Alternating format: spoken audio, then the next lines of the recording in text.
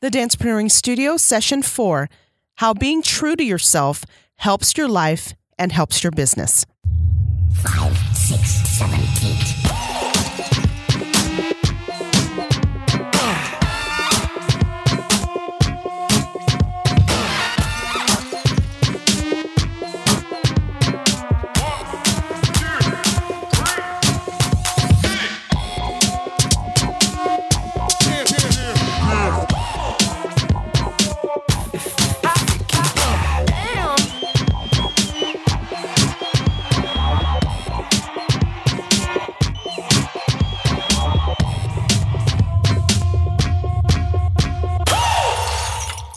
Hi, everyone, and welcome to the Dancepreneuring Studio.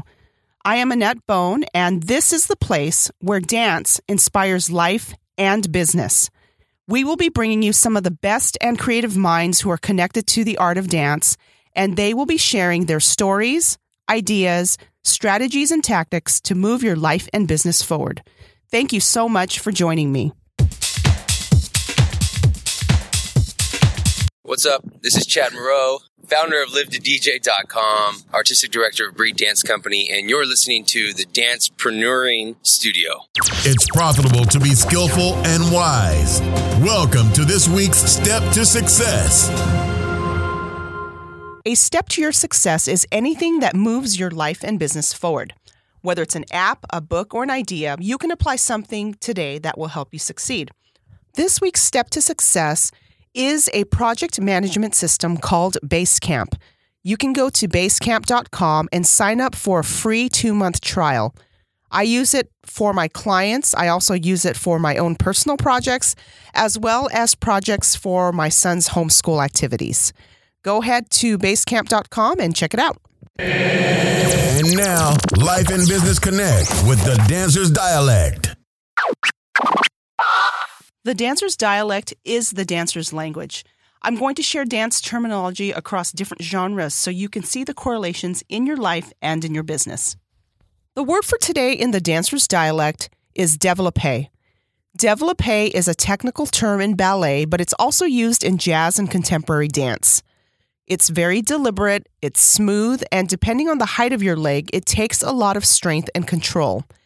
Now, in business, you can start with an idea, and if you are being intentional and deliberate, it will unfold and develop as you grow in the areas that you need to. Now that you're warmed up, get ready to go full out with our feature presentation.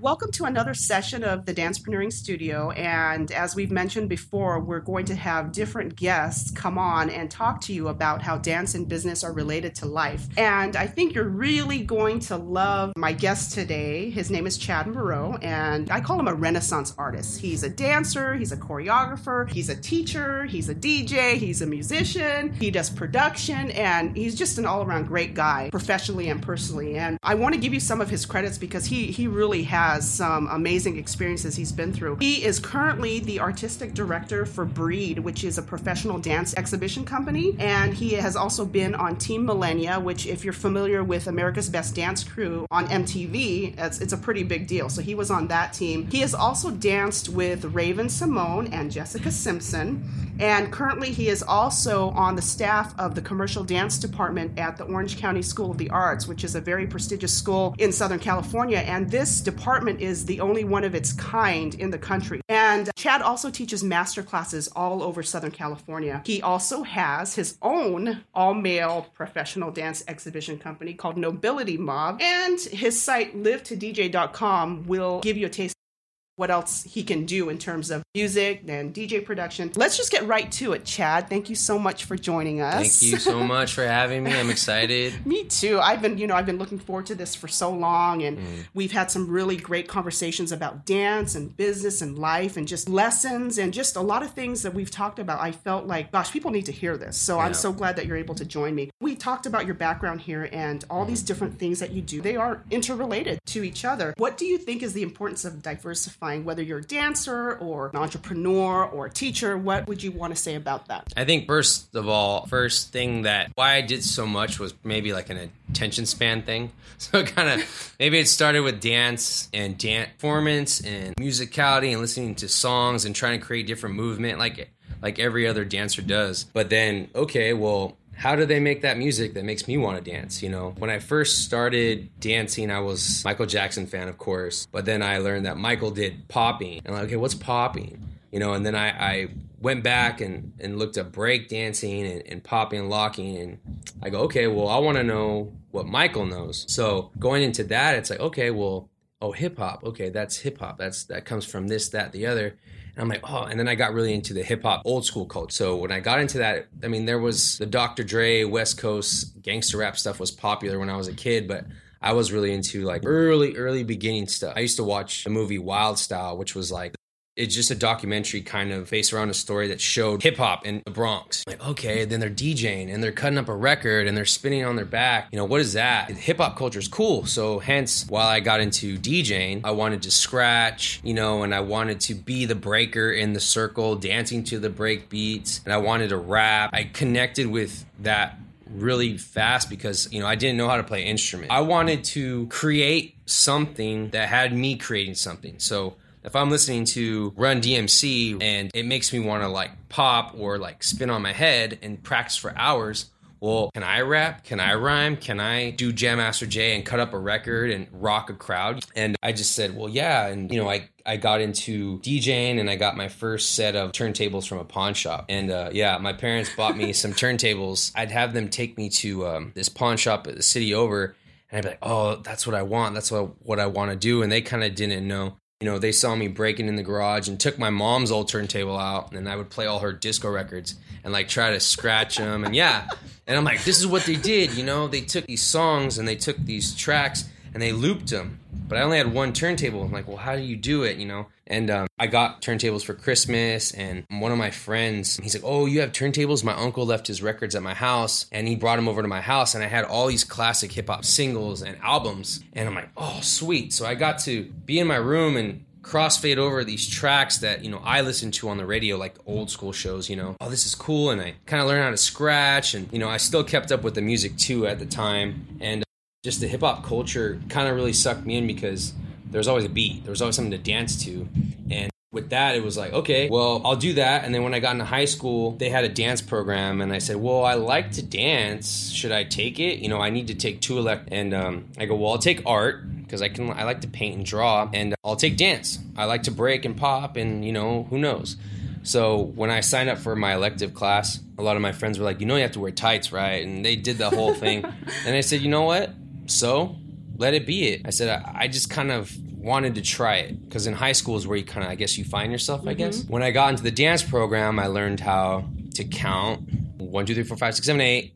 I learned how to use a mirror. I learned how to stretch. I learned how to move my body, and hence the whole like, dang, okay, dancing goes a lot further than moonwalking or like holding a baby freeze. Yeah, I learned some technique, and my teacher in high school was like, oh man, you know, Chad, we have student choreography. Would you want to choreograph some stuff? And I go, yeah. And, you know, my first time choreographing wasn't amazing. I would like to find that video if I could, but, you know, but I enjoyed that. I was like, man, I can create this and that, the other. And I kind of branched out of the old school hip hop and started listening to more pop music. You know, a lot of the pop music was coming back. The Spice Girls, the NSYNCs, the Backstreet Boys, Britney Spears blew up in 1999, 2000. And she was having these videos with tons of dancers. And I go, that's cool too. How do I replicate that? So in high school, the pop music got me. I got really into pop music. I still stayed up on hip hop, current hip hop, old school hip hop, and I still practice breaking and popping and stuff. But it got me more into choreography. And then I would say probably my senior year is when I realized I took dance extremely serious. I signed up every year since a freshman.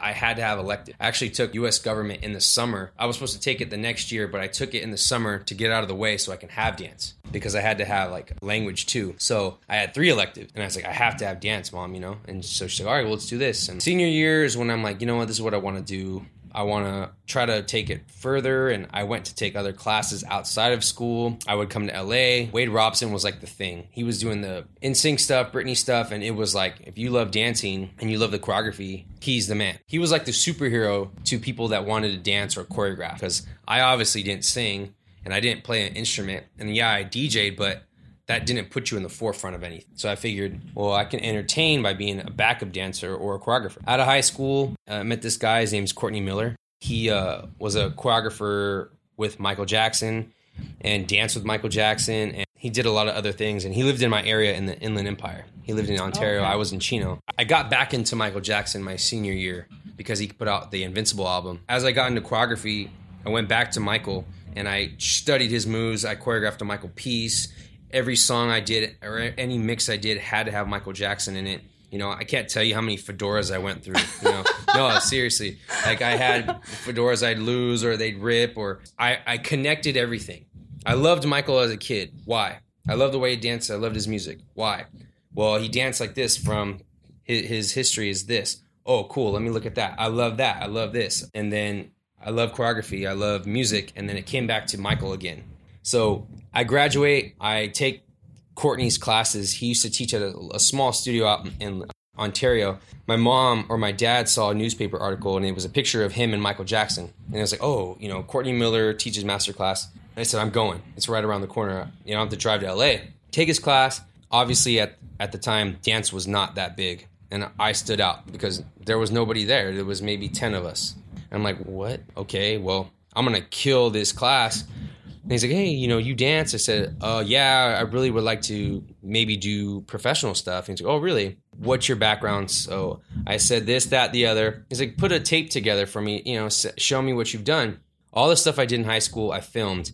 And I physically took the tape decks, put them together, like the VCRs, recorded the video camera tape to the VCR onto a tape. Like, I don't remember how I did it, but I made this compilation. And I gave it to him. He hit me up the next day and was like, so you choreographed all this, you did all this? I'm like, yeah. And he's like, okay, well, let's have a meeting, come to class again. And he had more regular classes. And he's like, let me ask you this.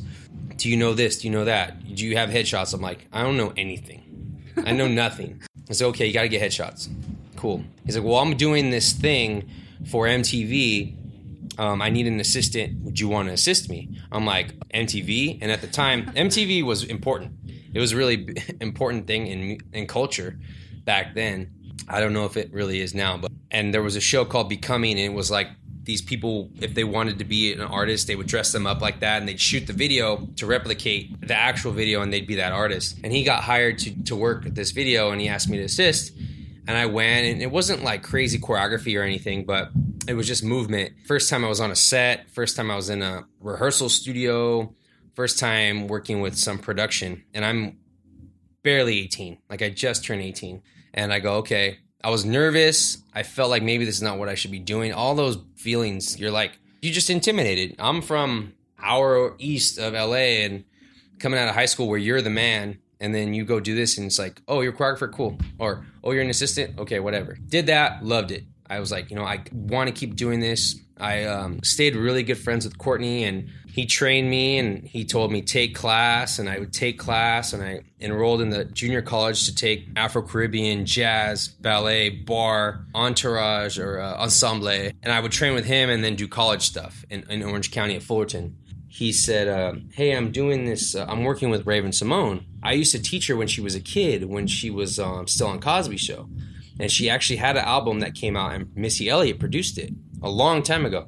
I'm like, oh, yeah, I remember that. He's like, well, I'm still good friends with the family. She's making this big comeback to Disney Channel. And this is when Disney Channel reformatted everything, and it wasn't just a Mickey Mouse Club and Mickey Mouse cartoon. And I'm like, okay, yeah. And he's like, I'm having an audition at Millennium. Come out, you know, audition, you know, just to see how it is. First real audition ever. I go, and I make it all the way to the end. And so there's like maybe 10 people. And it's funny because I'm like, oh, well, maybe Courtney will just book me because he knows me and I'm all the way to the end and I guess I killed it. And keep this in mind. I remember going to that audition and seeing a lot of these people that I saw on videos and touring. And I'm like, oh, that guy looks familiar. There was the final like 10 or 12. You had Robert Hoffman. You had Harry Shum. all those guys that are superstars now in the last call of these dancers. And I'm like, well, I know these guys are good. They work. I got cut, but I was like, man, I loved it. I didn't care if I got cut. I'm just glad that I did it, and I did a good job. And of course, I'm not going to book it with all these guys. I still stayed close with Courtney. He ended up working with her a lot, doing music videos. And the industry, a lot of people think that, oh, there's big production, there's months in advance where they prep. It really isn't. It's like, hey, we're doing this concept. We need to do this video for Disney. They want something by next week. We're thinking this. That's cool. Let's expand on it. Call up a choreographer. Call up a director. Call up a cinematographer.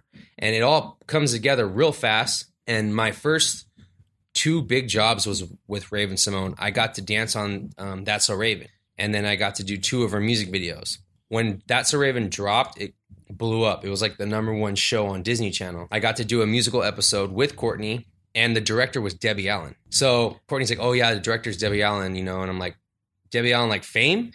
He's like, yeah. I'm like, okay. And the reason I got booked was because of Courtney. He's like, Chad's young. They're in a high school or a junior high, whatever it was. Debbie wanted to hire all her own people. And he's like, oh, Courtney, so you know this kid? Okay, yeah, he'll work. Like, if you trust him, and then, yeah.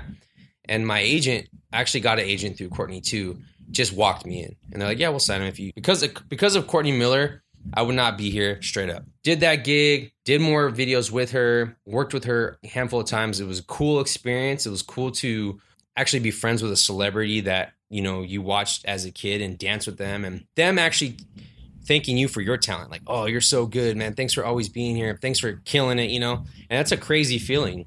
And then you realize, hey, they're just normal people. And at the time, I talk about That's So Raven and Raven-Symoné now, and compared to all the new dance stuff and celebrities. Back then, dance wasn't as popular. Not everybody was booking dancers. There was no YouTube. There was no So You Think. They still had Soul Train, and people were still trying to be Soul Train dancers. Wow, I did not know that. It was like the late Soul Train. Mm-hmm. I don't even know if it's still on, but everyone was fighting for jobs. The only big jobs they had were like Britney Spears. Justin Timberlake just came out with the Justified album. Missy Elliott was hot, but, and it was like, but that was it, here and there. Did those, did that, boom, boom, boom. What happened was Courtney worked with her, did these videos, I did these, and then everything died down, went back to college not back to college, but went back to school, take class again, got involved there. Meanwhile, I'm doing these gigs, I'm still choreographing at the college. So I would go to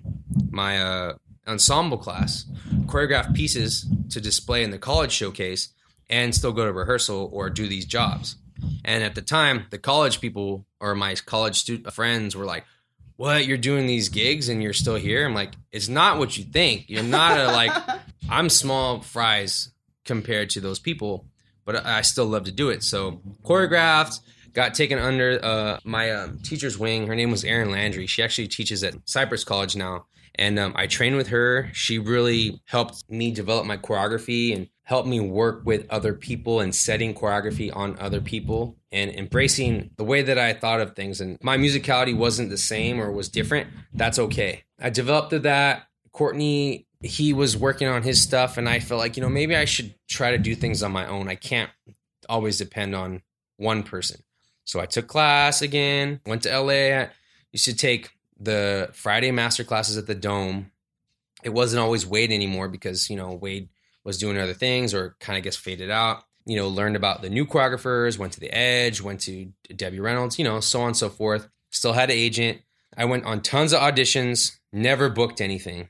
Coming off this high of just getting asked to do these gigs and then auditioning and people not even looking at you. They'll be like, before they even teach the 8 count, you're done, you're out.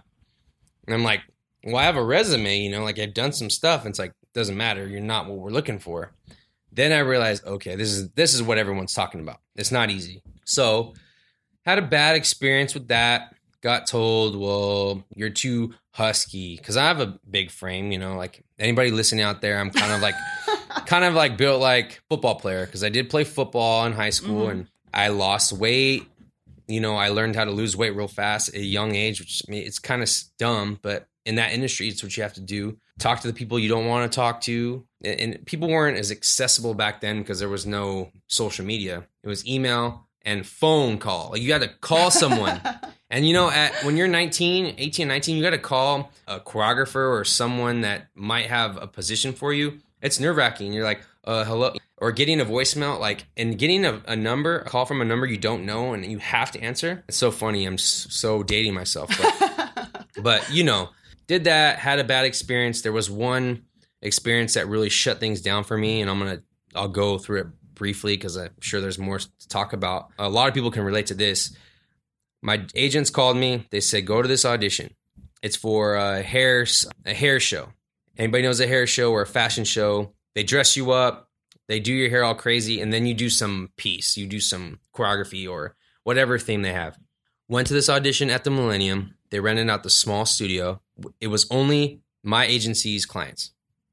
I'm waiting in line. I'm leaning against the wall, and they're like checking people in, and there's probably maybe 25 of us. That's not a lot. Well, there's my odds. My odds go up. I kill it, they'll hire me. But it was a full day kind of thing. They'll teach you 2 pieces, then you do a partner piece for fun, and then they vibe off you, and then they hire you, whatever. Went in, stood there, a guy next to me, tall, good-looking, black dude, bald head. He's kind of standing there fidgeting, has his head shot, and he's kind of like looking around. And I'm like, what's up, man? And I always was courteous and nice to people. I said, what's up? And he's like, hey, what's up, man? He's like, you dancer? I'm like, yeah, I'm a dancer. I was like, oh, man, okay. So what do you do when you get in here? I go, what do you mean? He's like, they're going to teach us some 8 counts. He's like, oh, yeah, 8 counts. What's an 8 count? Wow. Yeah, no. He says, what is an 8 count? I keep hearing that. I said, oh, well, why are you here then? He's like, well, the agency sent me. They said they're looking for models and dancers, so I'm here. I'm like, but you don't know how to dance. He's like, no. Okay. I explained it to him. This is what this is. And I even showed him like, okay, if I point this way too. And I even am showing him basic movement in the hallway. He's like, okay. And in my head, I'm like, this guy's going to crash and burn. Go in, do the whole audition process. Long story short, they had hired 15 people. And there was maybe 8 or 10 of us left that didn't get cut. Me being one of them. The model didn't know what an 8 count was, got booked. They liked the way he looked. They liked the way he was smiling at them. Keep in mind, I danced circles around a lot of these people, but I got cut. And I'm telling myself, I got cut from a hair show to people that have no dance experience. I walked out of the Millennium and I go, this is wrong. I need to find something else for myself, because if this is what the industry is, and I knew that, but never experienced it till then, I need to find something that's going to make me happy. And I can still stay involved with this industry. Next phase of my life, I auditioned for Team Millennia. Team Millennia was based out of Cal State Fullerton. I auditioned 2 years beforehand, but I didn't go to the final audition. I had something I was doing. And I go, I need friends that are straight dancers, and I need to be a part of a group where we just dance and it's fun and they appreciate your talent and your originality.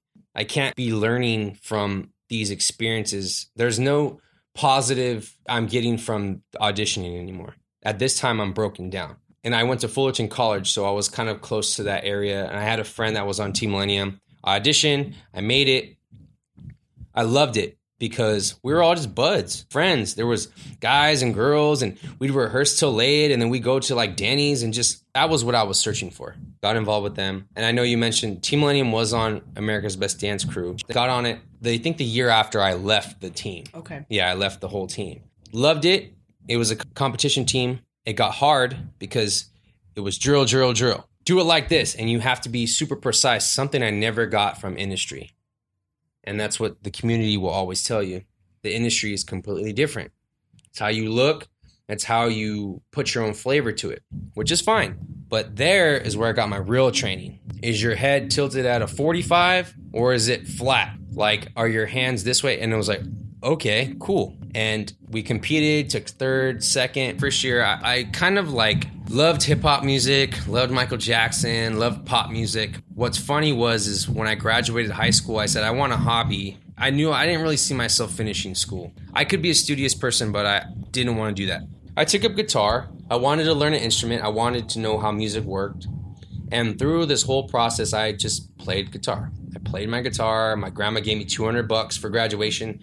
I went and bought one, and learned and watched or looked up stuff on the internet and while I'm dancing on Team Millennia, auditioning, going through this whole process of being a dancer, I kind of, as a person, I changed as a person.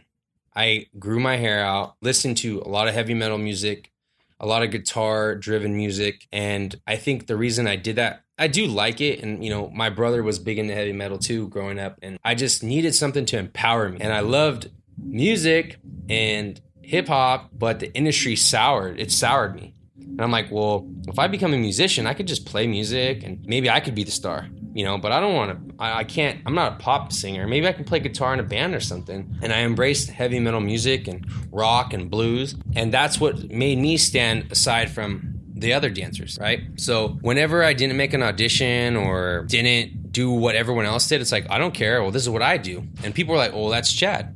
From that point on, I never had to be something I wasn't. I always had my own identity, and it kind of sucks because it was kind of forced, because I'm not a fashion forward guy. I'm a jeans and t-shirt guy, and I couldn't pull off what was popular to book a job. I went to an audition for a Pepsi commercial, and they just needed people to be in the background. The Pepsi commercial, it was Beyonce before she was Beyonce. There was 100 people in the video, but they didn't like the way I looked. They're just standing there. I'm like, well, dang, there's something wrong with me. I found myself more. I was like, this is me rebelling. I'm doing everything opposite of what the dance world is doing. I'm not the pop-looking guy. I grew my hair out, dyed it black, learned guitar, invested in musical equipment so I can play aggressive music. And that's how any band starts, is they're rebelling or something gets to them and they just need to express themselves. Funny thing is, on Team Millennia, my best friend, his name's Ty, another best friend of mine, Paul, they were on Team Millennia with me. Us three hit it off really fast because they liked hard rock music too. And they weren't just dancers. My friend Ty was an artist. He was going to major in graphics and art at Fullerton College. And Paul, he was a Taekwondo teacher, and he was into Taekwondo. I'm like, oh man, these guys are cool because they have other things to talk about besides what other dancers were into. I had a guitar, I had a drum set, I had a bass at my, I had a storage or a studio where I practiced at. It was my own studio above my parents' work. And I invited them, like, hey, come down, like, come hang out. It's just an empty dance studio. And they came, and my friend Ty's like, hey, do you mind if I play on the drums? I'm like, no. I was like, go for it. He just keeps up, boom, pop, da-doom, da-doom, cat. And I'm like, okay. I put my guitar in, I just start playing my guitar. And I'm like, dude, we should form a band. My best friend at the time, who's on Team Millennia with me, 2 weeks later goes and buys a drum kit because that drum kit was my other friend's. We play and we jam after band practice or after Team Millennia practice. We drive to Covina where my studio was, and we play till like 4 a.m. We learned how to be musicians together. And the reason why we played together, because we knew how to count eights or bars or fours, and musician talk. We knew when each other was going to change because we know 1, 2, 3, 4, 5, 6, 7, 8. We started writing songs and playing and listening to music there. My friend Paul came out. He's like, oh, I kind of play guitar. And I had a bass. I bought a bass. And he picks it up and just starts strumming it. And I'm like, oh, I'm in this key of A. And he just hits the A string. I'm like, hey, let's start a band. The next year, Team Millennia, second year, we had a band. It was called The Lavish. Okay, it was a Filipino guy on bass. My friend Ty, who's this guy, he's South African. He's from Zimbabwe. Dreadlocks. Yeah. Black dude, dreadlocks, drummer. And then the typical white guy, long hair with the ear piercings on guitar. We formed a band. The funny thing was Team Millennium was like, they knew us by The Lavish at this point. And it was kind of a funny kind of thing. And then when they realized we took it serious because we stopped hanging out after rehearsals. After rehearsal, like, bye, we're going to rehearsal. We're going to go play till whatever. We formed a band. We played gigs here and there. We played community centers. We created a band. I created a band through dance, a hard rock band, punk rock, hard rock metal band, okay? The second year I was on Team Millennium was 06, 07. We took first in the first 3 or 4 competitions we did. We did Vibe, which is still around, Fusion. It was we did a competition in Vegas. I can't remember. I think it was like Battleground, something. We took first. We did a set, and people still talk about it to this day. It's called the Carnival set. What it was, I was the ringleader. And we had the bearded lady, we had the baton twirler, we had the puppet part, like anything that would encompass a circus or something. And all of our songs had something to do with it. We did the song Freak Show. Was that the Barcase? Barcase, yeah. Freak Show, Baby on the Dance Floor was our closer, right? And Danny Bottamana, who who heads Team Millennia organization, and Jed Florano, who's still part of the dance community. He still teaches at Movement Lifestyle and stuff. He was our artistic director at the time. And they're like, we want to do this circus set. And I'm like, you know what? You should have me come play guitar in the set somewhere. And they're like, oh, okay. In the music? I'm like, no, like live. And they're like, okay, all right. Because the year before I actually recorded a track on guitar and we danced to it, but I recorded it. They kind of laughed and entertained the idea. That weekend I went home. My best friend John, he had a little recording program like what we're recording now. I said, can you pull up the Freak Show MP3 and I'm going to plug my guitar in and put a wham pedal on it. So we plugged into his computer, I played Freak Show, and I just started soloing on my guitar with a little wah pedal, and then the melody's like, da-na-na-na-na-na, and I'm like, wow, wow, wow. So I do maybe like 8 counts. We record it, cut it, and I had 30 seconds of this. I go to rehearsal the next day, and I say, hey, Danny, check this out. Played it for him. He goes, okay. I'm like, think about it. The next time we rehearse, we have a full-on live guitar solo set to be in this piece. So for Vibe, my first time ever, not first time ever, but playing in front of a crowd of thousands of people, playing guitar, was through Team Millennia. I had a wireless pack that was connected to my amplifier that my friend bought, that we told production, put a mic on it. We brought my own mics, everything. When that ending closer happened, Freak Show of our circus set, I came out as a ringleader with a guitar, okay? And I played live. And we had these platforms, and I got to stand on this platform in the middle, and everyone's dancing, and then the baton twirler throws up her baton, and I go, wow, and I'm hitting these notes and just soloing. I can't even remember if it was even good, but the crowd was like, what? No one's ever done that. Keep in mind, no America's Best Dance Crew, there's still a community that the industry knows nothing about. After that year, I said, you know what? I'm going to stop dancing. I want to pursue music. I want to entertain through music. That's where I got the bug, the official bug. I actually saw a concert at the Brent Center where we danced, and I go, that could be me. There goes phase, I guess, 2 or 3 of my life, musician life. So Team Millennia, as you hear, like put me up to my band performance with my guitar. And they gave me dance training too, and really good friends. We all stopped Team Millennia, Paul and Ty, and we formed a band. And for the next 4 years, I taught dance on the side at studios, taught kids to adults, and tried to pursue music. Tried to be an original band. We were called The Lavish. I'm sure you can YouTube some videos or pull it up somewhere. And people didn't really believe it until they saw us at the show. And we played the Whiskey A Go-Go tons of times. We were actually on a first name basis with the not manager, but the booking agent or person that books there. And we played Fullerton, we played the Slide Bar, we played actually in a handful of backyard parties, and we recorded a demo. We found people that were willing to record us in Burbank. We recorded at a studio. We made a demo. We did all that. And that's what my entertainment bug was. I wanted to play live. I wanted to create music. 4 years pushing music, just teaching dance. No training, no nothing. All my friends took off. Phase 2 of this story. Next thing you know, America's Best Dance Crew comes on. I'm like, what?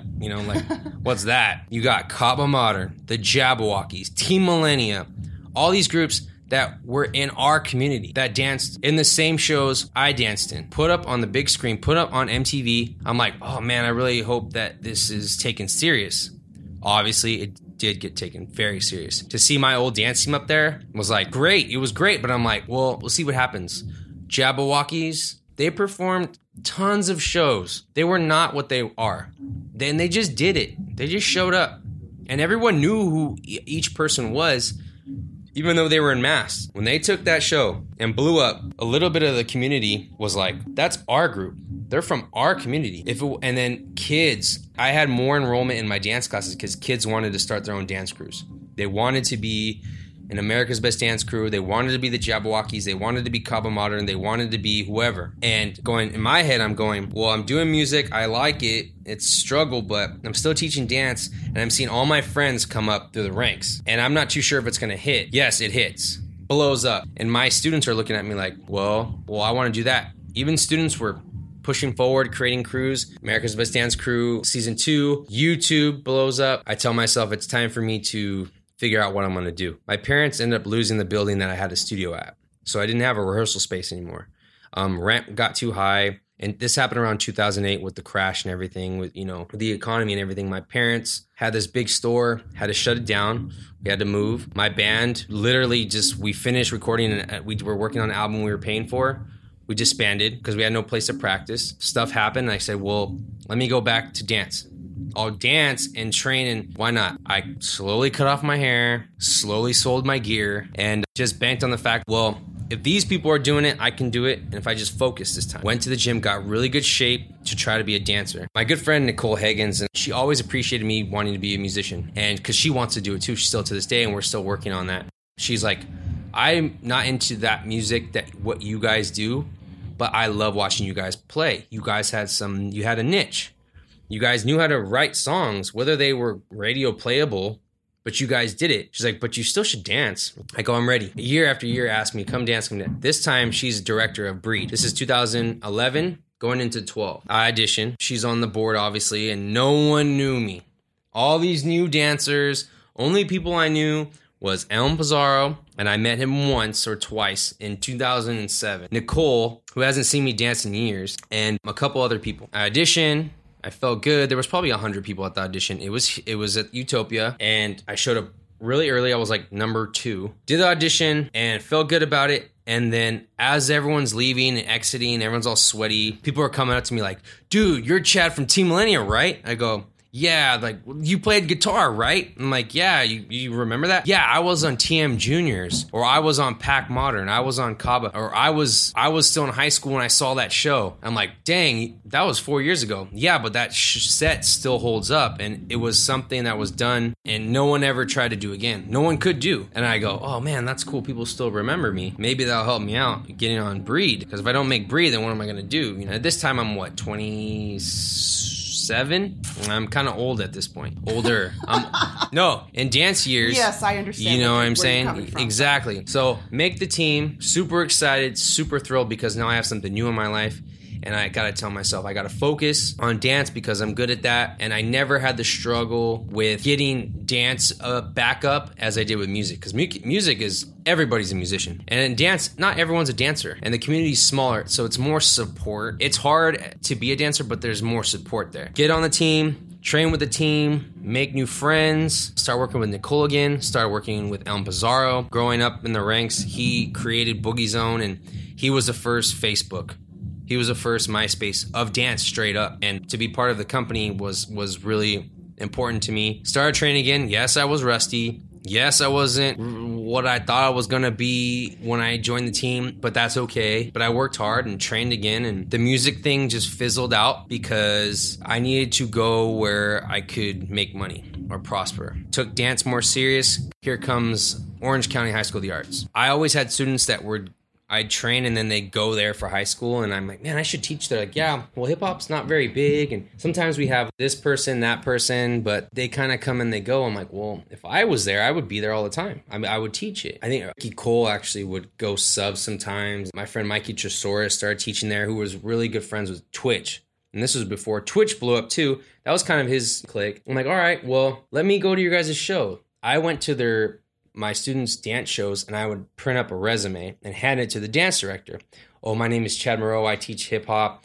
He's like, oh, okay. And I just hand it to him. And I go to like probably 3 shows, and I handed the same resume, maybe added something to it. I go, I need to line up my dance, take it more serious, get established at this. So I need to teach somewhere prestigious. He calls me, the Jim Kolb, who's the director. He goes, hey, we need a sub. Can you make it? I'm like, dang. When? Tonight or the next day, something like that. And I go, I can't. I'm teaching. I can't. And he's like, okay, well, maybe come in for an interview for maybe next year, maybe? Yeah, sure. I'm teaching at this other studio in Corona. It goes bankrupt. And I was teaching 12 classes there a week. That was my main income. So I'm training again. I got rid of the music kind of thing to focus. Maybe this OSHA thing will pick up. I don't know. I think this was a little bit before I joined Breed. I'm like, and I'm going to do Breed.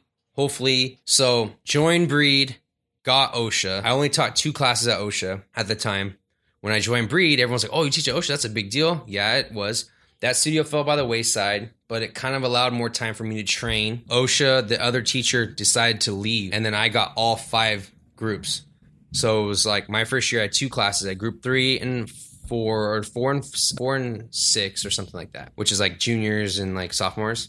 Next year, I had 8th, 9th, 10th, 11th, 12th. Had all the groups, which is a big deal. Funny thing is, I'm at Utopia rehearsing. The guy that used to teach there, his name is Mikey, was teaching masterclass in the next room while I was rehearsing with my group, Nobility Mob. He's like, oh, what's up, what's up? And I never really met him officially. And I was like, yo, man, what happened with OSHA, bro? Because I know his face and he knows my face. He's like, well, I've been trying to get out of there for a while, but I never left because they were never getting really real good hip hop or like technique of hip hop choreography. But then when you came and I saw your material, I was like, okay, they're in good hands. So I felt like I can peace out. And I go, wow, for not ever meeting this guy, and it's competitive too. I was like, that's nice, dude. Thank you. And we're here. And he's telling me this in front of like Elm and my buddies in my company.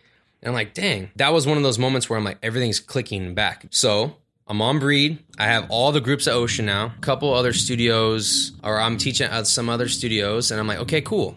I'm getting back to where I need to be. Maybe I should have done this earlier, but I needed to go through that point of my life. So I had my own choreography. It wasn't what Elm was doing or what the community was doing, because I was, not that I was dated, but I was dated in my vision. So I'm like, well, there was an opportunity to do some shows.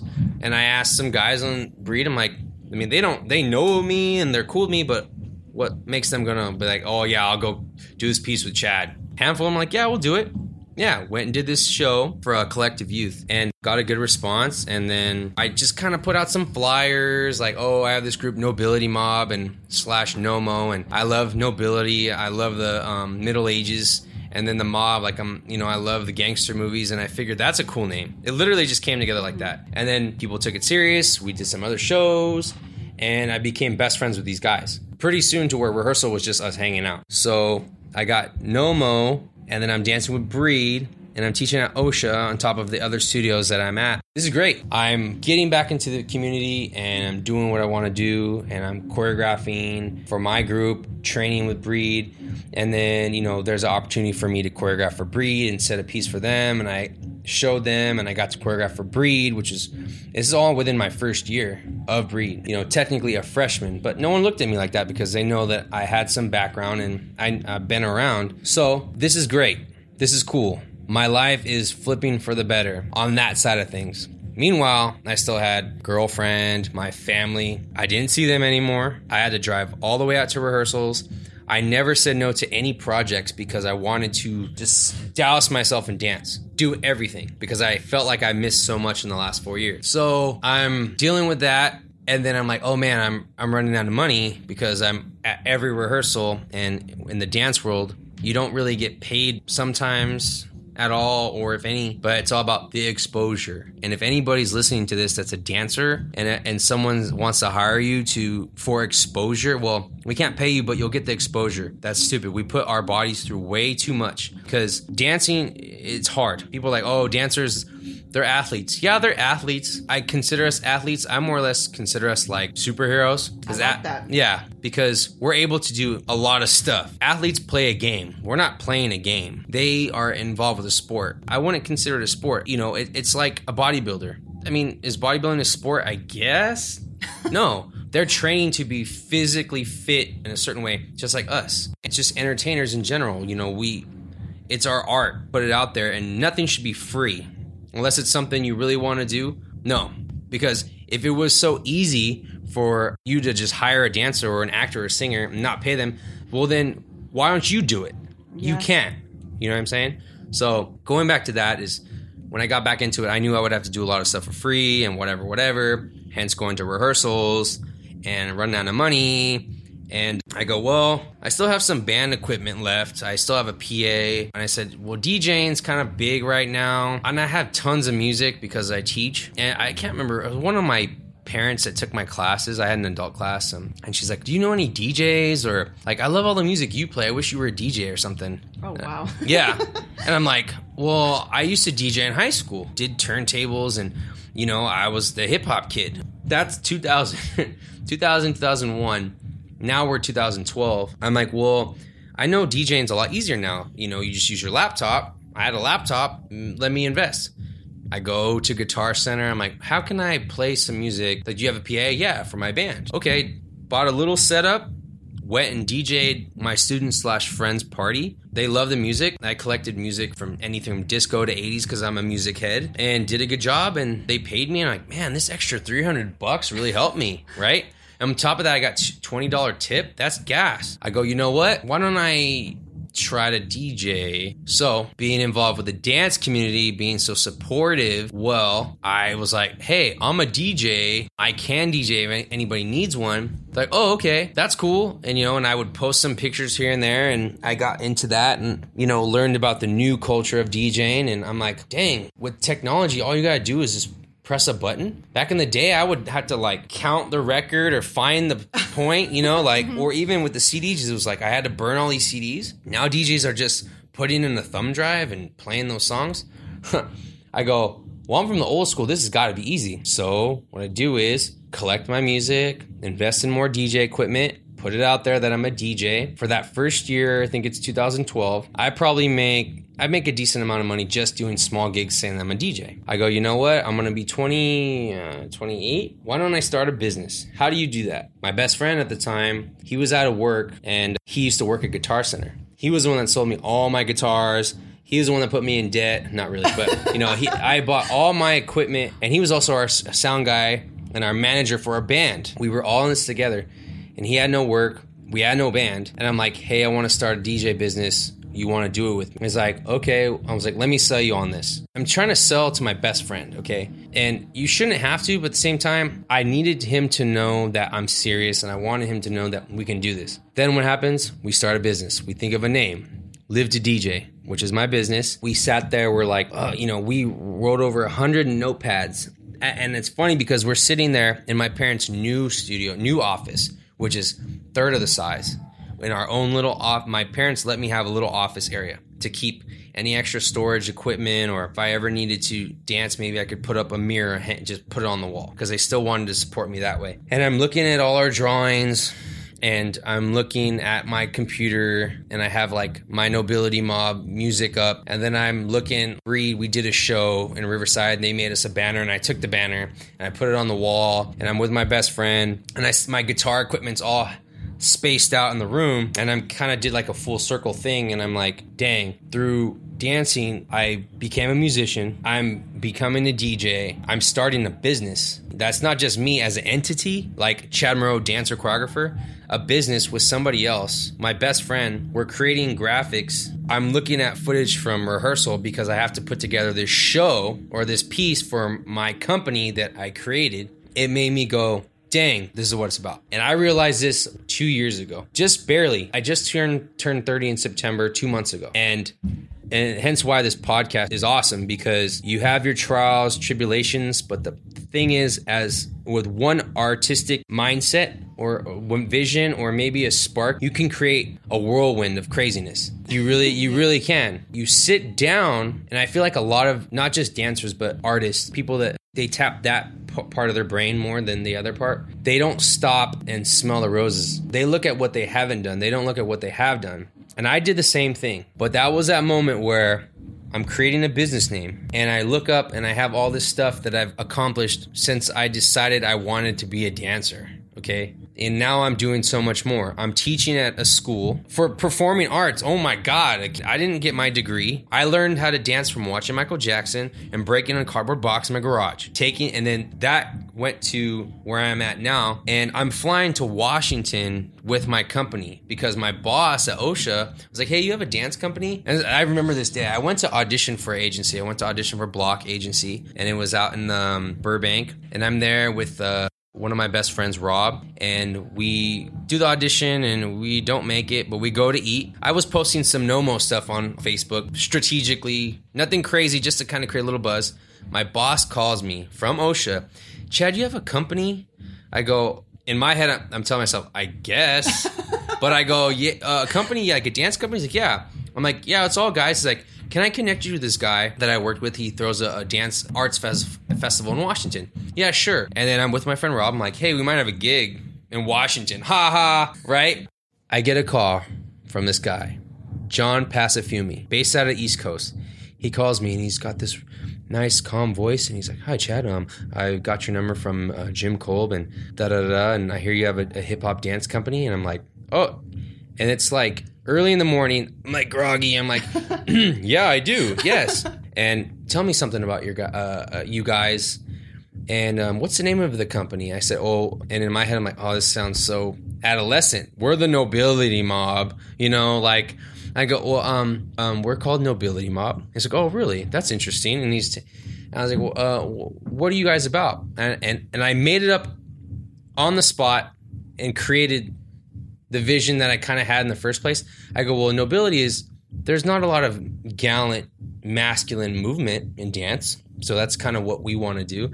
And the mob is just kind of what kind of ties us together is we just kind of mob wherever we need to go to make something happen. It's almost like a oxymoron. Like there's some beauty to it, but at the same time, you're still going to get that rawness to it. And he's like, I love that. And I'm thinking in my head like, oh my God, I'm glad that I'm making myself sound legit. So John passed a few of me, says, okay, send me some footage. We did a show and it's from a phone from the corner. It's like, cool. Flies us out to Washington, me and 4 of my buddies for our group. And I'm like, dang, I created this group literally maybe 6 months ago and we're flying to Washington to perform. We do the show. A lot of stuff happened. One of our guys missed a flight.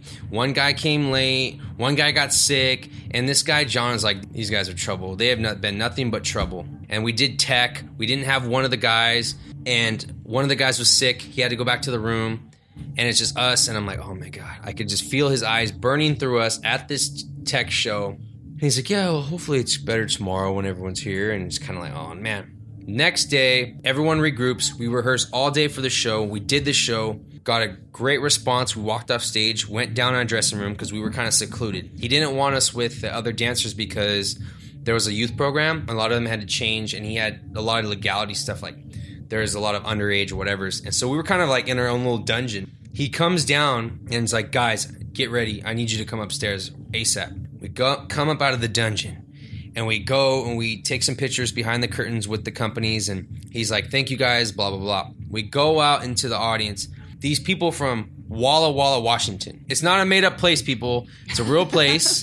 They're standing there. They bum rush us like we were, whoever. And I'm looking around like, did we pull it off? Long story short is, even though you create something very small and it's maybe just a small, dumb idea, or it's something that spun off something else, if you put a little bit of effort into it and you put below a little bit of life into it, you can fly somewhere, make a small town so happy. And that was the other moment where I said, I'm becoming a Renaissance/entrepreneur because I created something and went through with something for once and was successful. I have a business where actually when I fly, I have to fly back early because I have to be at a recital for my kids for the 12 classes that I teach. And then that weekend I'm DJing a wedding or whatever party it was. And I'm like, look at what I'm doing. I created this. I created my lifestyle. So going back to what I put together in my head before we started talking was, okay, dance, yeah, put me up. But a lot of dancers, they're only dancers, and that's not fair. They shouldn't think that way. They need to realize that they're not.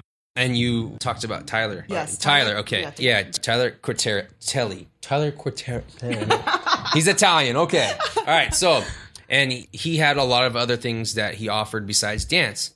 And every dance friend I know has crazy abilities, but they only push dance. And I go, why don't you do that? Well, it's not my passion. Well, you barely did it and you got success from it. Okay, either don't make it, or either make it a passion or make it a source of income or do it for fun. Do something. And the biggest thing I could say to my friends or anyone in the podcast or advice is, you're a talented person and you've put it out there and people are giving you response back. Whenever you have another idea, hey, people liked what you did with this. Maybe they're going to like that. And people that aren't very artistic, they're very by the book, or they're very clean and structured. That's okay too. I'm not the most organized. I am strictly organized chaos. And I admit to that all day. Most entrepreneurs are actually. Well, yeah. And that's funny because my business partner, John, even when we wrap our cords from a gig, he'll get so mad because I just throw it in there. And I know where everything is. Like, no, you have to wrap it. Or even when we balance our checkbook. Oh my gosh, we have a checkbook. Okay. We balance a checkbook, He's like that. And I'm like this. And it works. A lot of dancers, artists in general, they get very discouraged by the fact that they have to not be artistic. You know what I'm saying?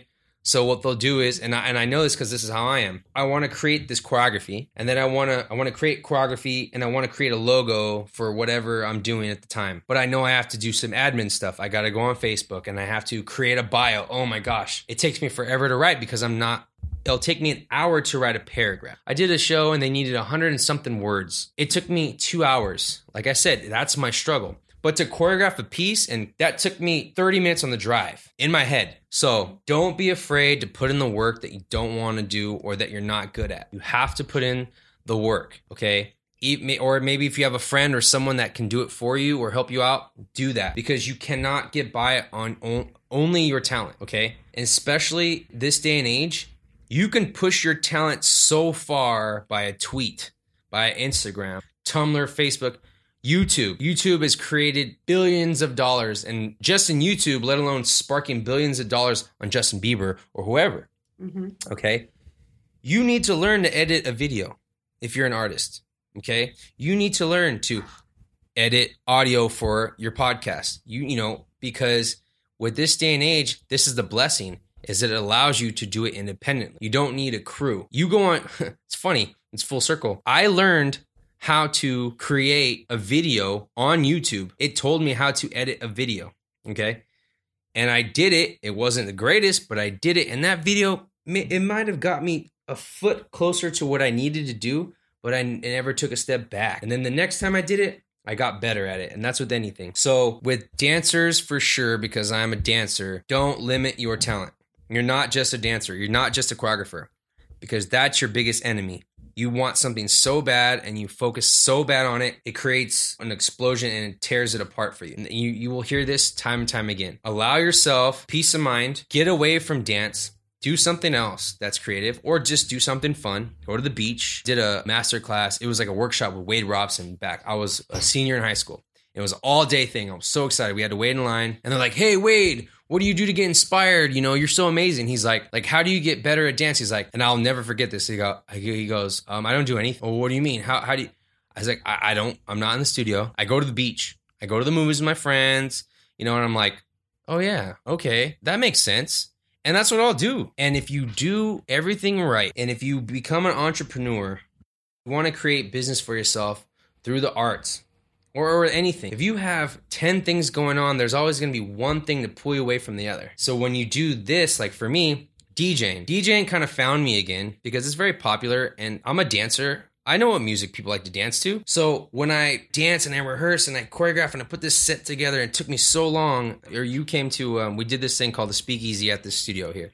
And it took up a lot of time. And being the artistic director of Breed, I had a big role in a lot of stuff. When that was done, I wanted nothing to do with dancing. I needed a break. I did not know that. Yes, no, I needed Wow. I needed a break. I wanted nothing. I needed my own time. But I already had all this stuff. I had to do these. I was doing a wedding and then a homecoming for DJing for my business, and then some club events that I got hired to do. And when I put my mind on the music to get ready or for these gigs, I would listen to these songs and then I'd get inspired. Like I'd dance to them. And then when I had to come teach class, I had new music to teach to. And things back and forth should inspire you or make you want to not do that and to do something else. So in my life, music and dance, I made that my life. Dancing is I would say music is my heart. It pumps, and dance is my blood.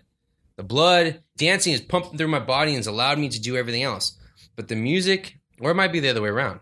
The music keeps me going because I love music and I love a groove and I love musicality and I love creating it, mixing it, playing guitar, writing a song, whatever it is. When you find yourself stressed out and you find yourself knee deep in so much craziness, look at it like, dang, look what I did. Make it work. The people I look up to are the ones that I have 20 minutes to talk. 20 minutes? What do you mean? Well, because I have to make another phone call after that. And then I have a meeting. I'm like, I never understood those people that had meetings at Starbucks.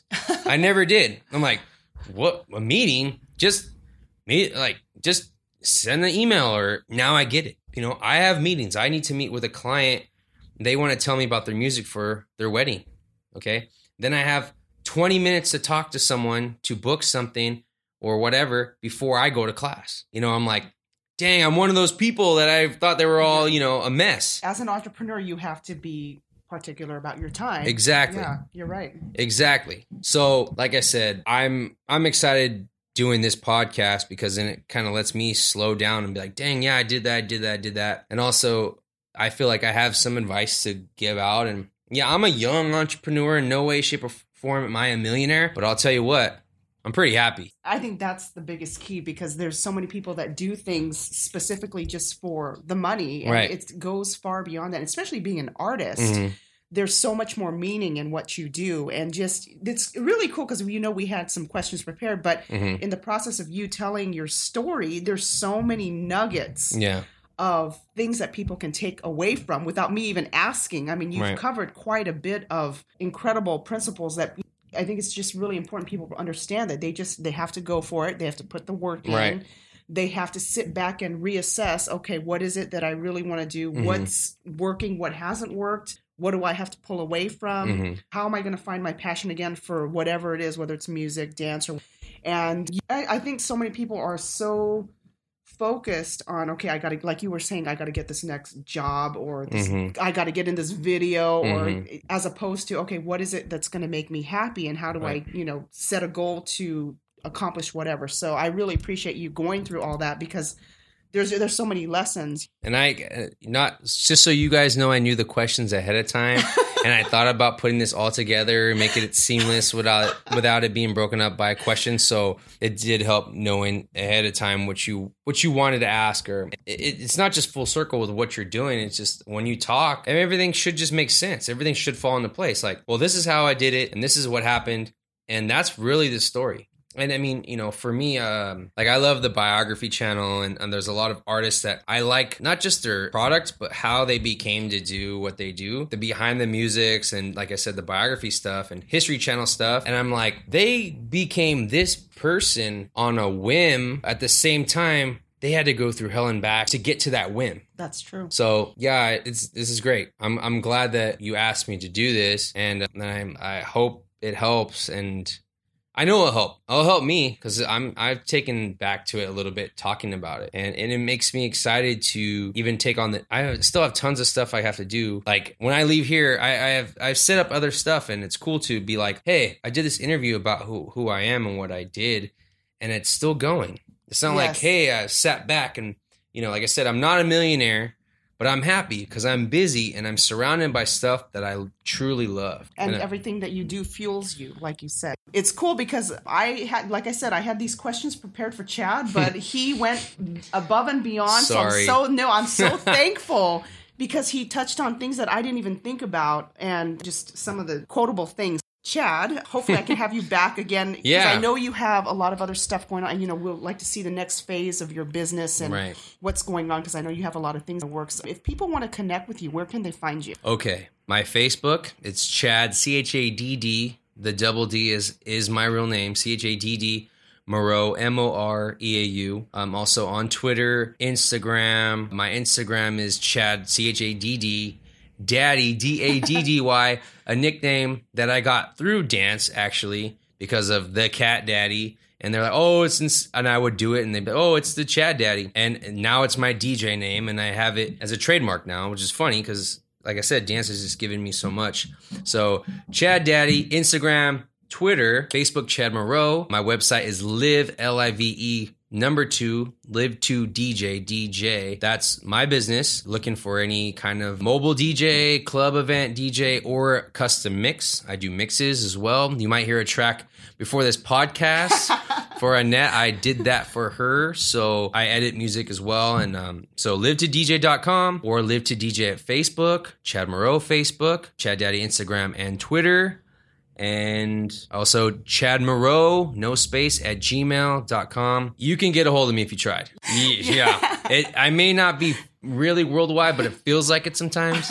And my YouTube channel is just, can't remember now. It's Chad. I think just go in Chad Moreau. Do a search on YouTube for Chad Moreau. Yeah. He has a bunch of stuff. Look him up and you guys will be really impressed with what he does. Thank you guys. I hope you enjoyed and learned a few things from my conversation with Chad. And now I have a question for you. Is there a passion that you're pursuing or that you've pursued in the past that has helped you in your life? And how has that helped?